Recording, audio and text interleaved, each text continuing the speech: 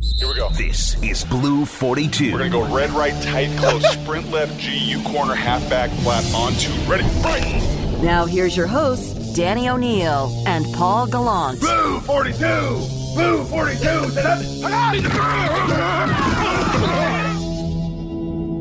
Nay! Morning, Bump. How are you now? Good morning. I'm doing horrible. All right, get it out the way. All you Laker haters out there. You lost. You lost horribly. Got spanked.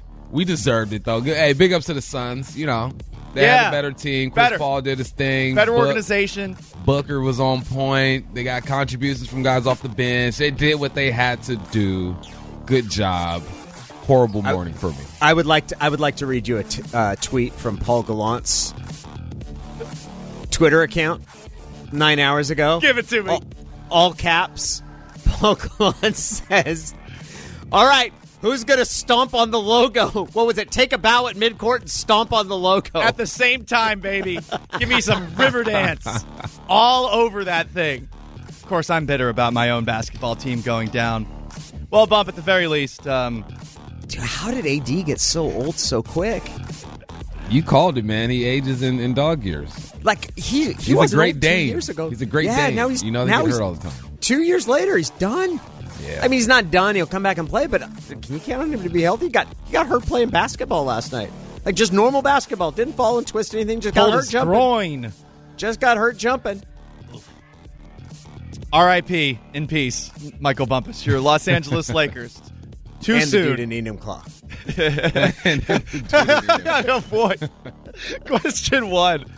You know, I don't think we've said Chris Carson's name once this offseason.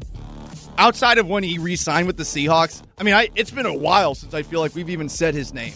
So, Bump, this is a guy who last year had his carries basically halved, even though he still played in a pretty good amount of games, 12 games versus 15 the year before.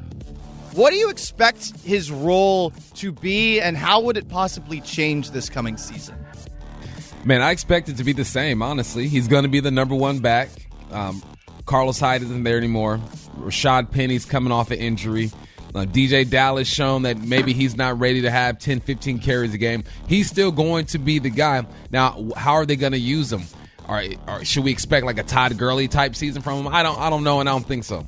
I think his job is to have 20 to 25 carries a game, pick up first downs, and lower the boom. Do what you do. That's what this team has been missing. I feel like half of that season is a running back who's going to run through somebody. I hopped on a podcast last night with a couple high school kids, man, and that they were just enamored with Chris Carson, his running style, how we don't see that anymore. And to hear these young dudes talk like that, it really warmed my heart because everyone's looking for that Alvin Kamara, the guy swinging out the backfield and that scat back. They're like, no, we love the way he runs. That's just what he needs to get to. Maybe he doesn't rush for 1,000 yards, but he still brings that intensity to this team. If he doesn't rush for 1,000 yards and Rashad Penny rushes for 500 to 600 yards, I'm okay with that because he is getting older, and you want him to be there later in the season. It's all good early in the season, mid-season, yes. But availability is what's gotten these guys in trouble late. He just has to be healthy. I expect the same Chris Carson we've seen over the years. It's this weird spot where I think they have to manage his touches. But one of the things Why? Why do we have to manage his touches? Don't you feel like with Chris Carson that it's of the utmost importance to have him at 100% for the last couple of months of the year? Because do you trust Rashad Penny? I mean, you Bump. No, I don't. I don't. I don't know if I can do that yet. I don't know if pitch counts help, though. Do they? I feel like that's longevity. What do you think? Of your career as opposed to in a season. I have a hard time saying, I want him to control how much he touches it earlier because I don't know if that keeps him healthier. Man, I want them to do whatever they need to do to win the ball game. And if he is nicked up a bit, then you let the youngster come in and get some carries. It's more like, let's be in communication with each other. Chris, how you feeling? Or Chris feels something like, hey, man, let the youngster get in. Remember that one time he pulled himself out on the goal line so Rashad can get a touchdown? Like things like that. Just listen to the athlete. If you communicate, they'll tell you exactly what they're feeling and what they feel needs to be done in that moment. So let him run the horse. But if he needs a break, he taps the helmet, bring the youngster in. There is an interesting development in, I think, his game the last couple of seasons. Only 12 games last year, and he still had 37 receptions, which is the amount of receptions that he had in 2019. Underrated hands. I feel like as a receiver, that is something you don't really think of with Carson, but he does have that in his tool set.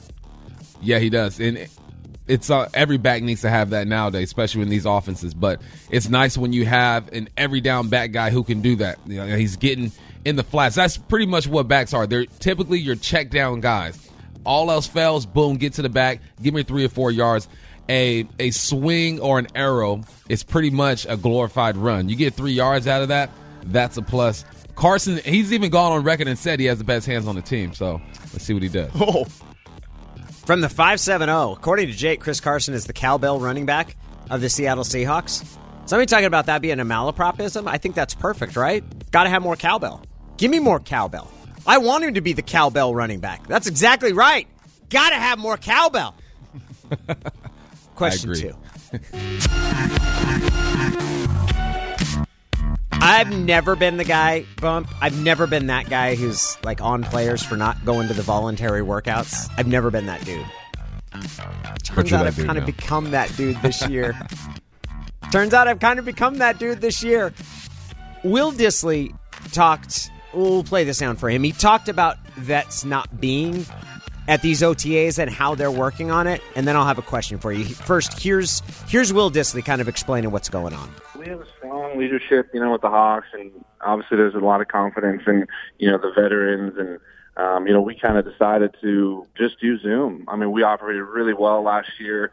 We were able to go through the entire thing and then show up to fall camp and just kind of start ready to go. And so the same kind of expectation was, if we're all focused and we're training, we're getting our bodies right, it's so personal. We're able to go with our trainers and, get a throwing session here or there, but be with our families, which we weren't able to do for 6 months. So, it was kind of up to us, and we decided to kind of hold out. But there's definitely groups gathering. Seattle's a great place right now, so we'll definitely be there for many and maybe even possibly sooner. So that sounds all well and good. Like, I totally get that. But that's basically saying, like, hey, trust us, we'll get ready. We'll take care of ourselves. The part that's harder for me is that you had a quarterback who was basically saying, I'm not just going to trust you, the team, to make the additions that are best. Like, I kind of want a little more input and a little more say. And it's harder for me to reconcile that with then him saying, well, when it comes to getting ready for the season, I'm capable of preparing on my own. Because I'm like, well, I don't know if it really works that. If you want to have more input, shouldn't you be tied more to the team's off-season program? Voluntary workouts. It's that simple. You don't have to be there. That's the thing about football, man. They put so much pressure on you to do things like, oh, you don't have to do it, but Johnny will, and Johnny's going to play on Sunday, so because he showed up to this workout. Man, if you can show up and do your job and be prepared, then you can do that. I'm not mad at it, man. Honestly, at first I was thinking, I'm like, man, well, the Niners have this many guys, the Rams have this many guys, but the situations are different. They got new quarterbacks over there. They're trying to figure some things out now. We got the new Hawks have a new coordinator. Have a new coordinator, but you have a veteran quarterback who I feel like can pick up a playbook. So the certain situations are different. I'm not mad at Russell. I understand the advantages of being there, but I also know that he has a lot of money and he can invest in people to take care of him, and he can still lead from outside of VMAC. People think that just because he's not in the building, he's not being a leader, he's not communicating. I guarantee you he is. Bump, you've worn a head coaching hat before. If you're Shane Waldron, what do you do here with these guys that aren't showing up? Like, how do you stay on top of it and sort of install whatever you want when obviously all you can do right now are these Zoom sessions that the Seahawks clearly became enamored with last offseason?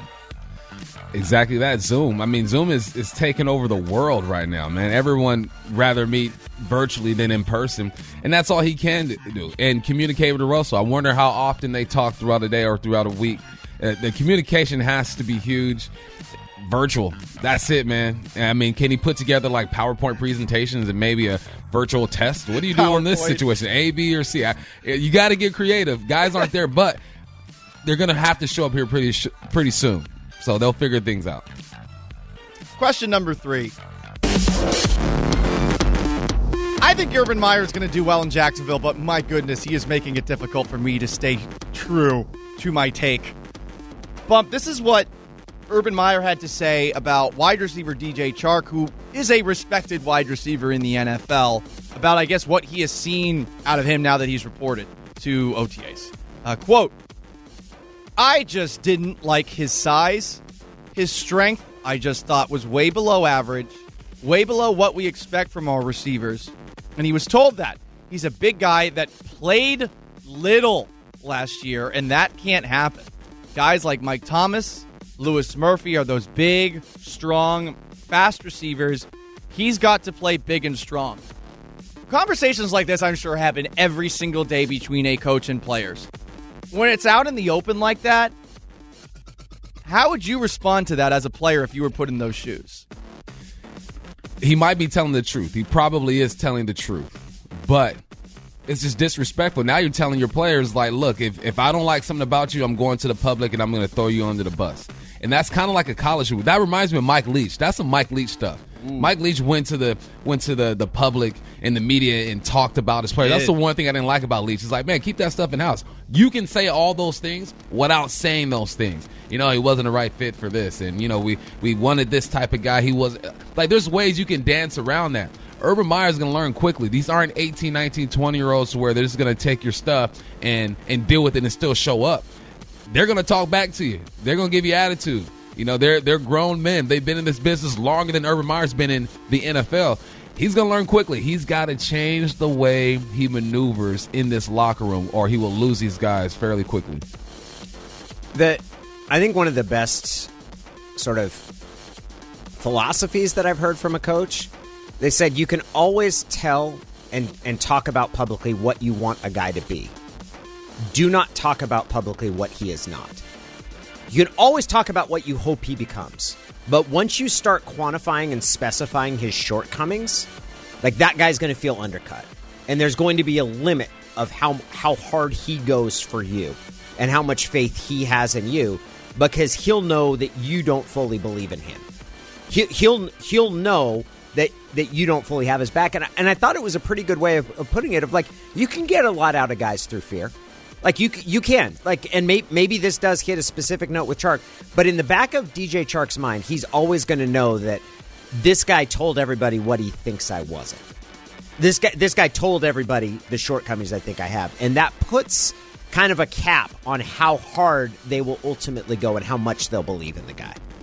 And then what's Urban going to do? He's going to see him and smile. Hey, how you doing? You know, and everything's back to normal now, and I just talked about you. You know, like, you hit it on the head. Players have to feel like coaches have their backs. They understand it is a business. You can get cut whenever, but at least to the public, you have to look like a united force, and he didn't do that. It's been a long time since Urban's had to worry about depth charts. And what I mean by that, like, Urban, you think about his last two jobs at Ohio State and Florida, like, every year he's getting star-studded recruits, right? Your backups and are so there's stars. Like, you don't like me, or I don't, you're not going to try hard for me. I'll put the next guy in line.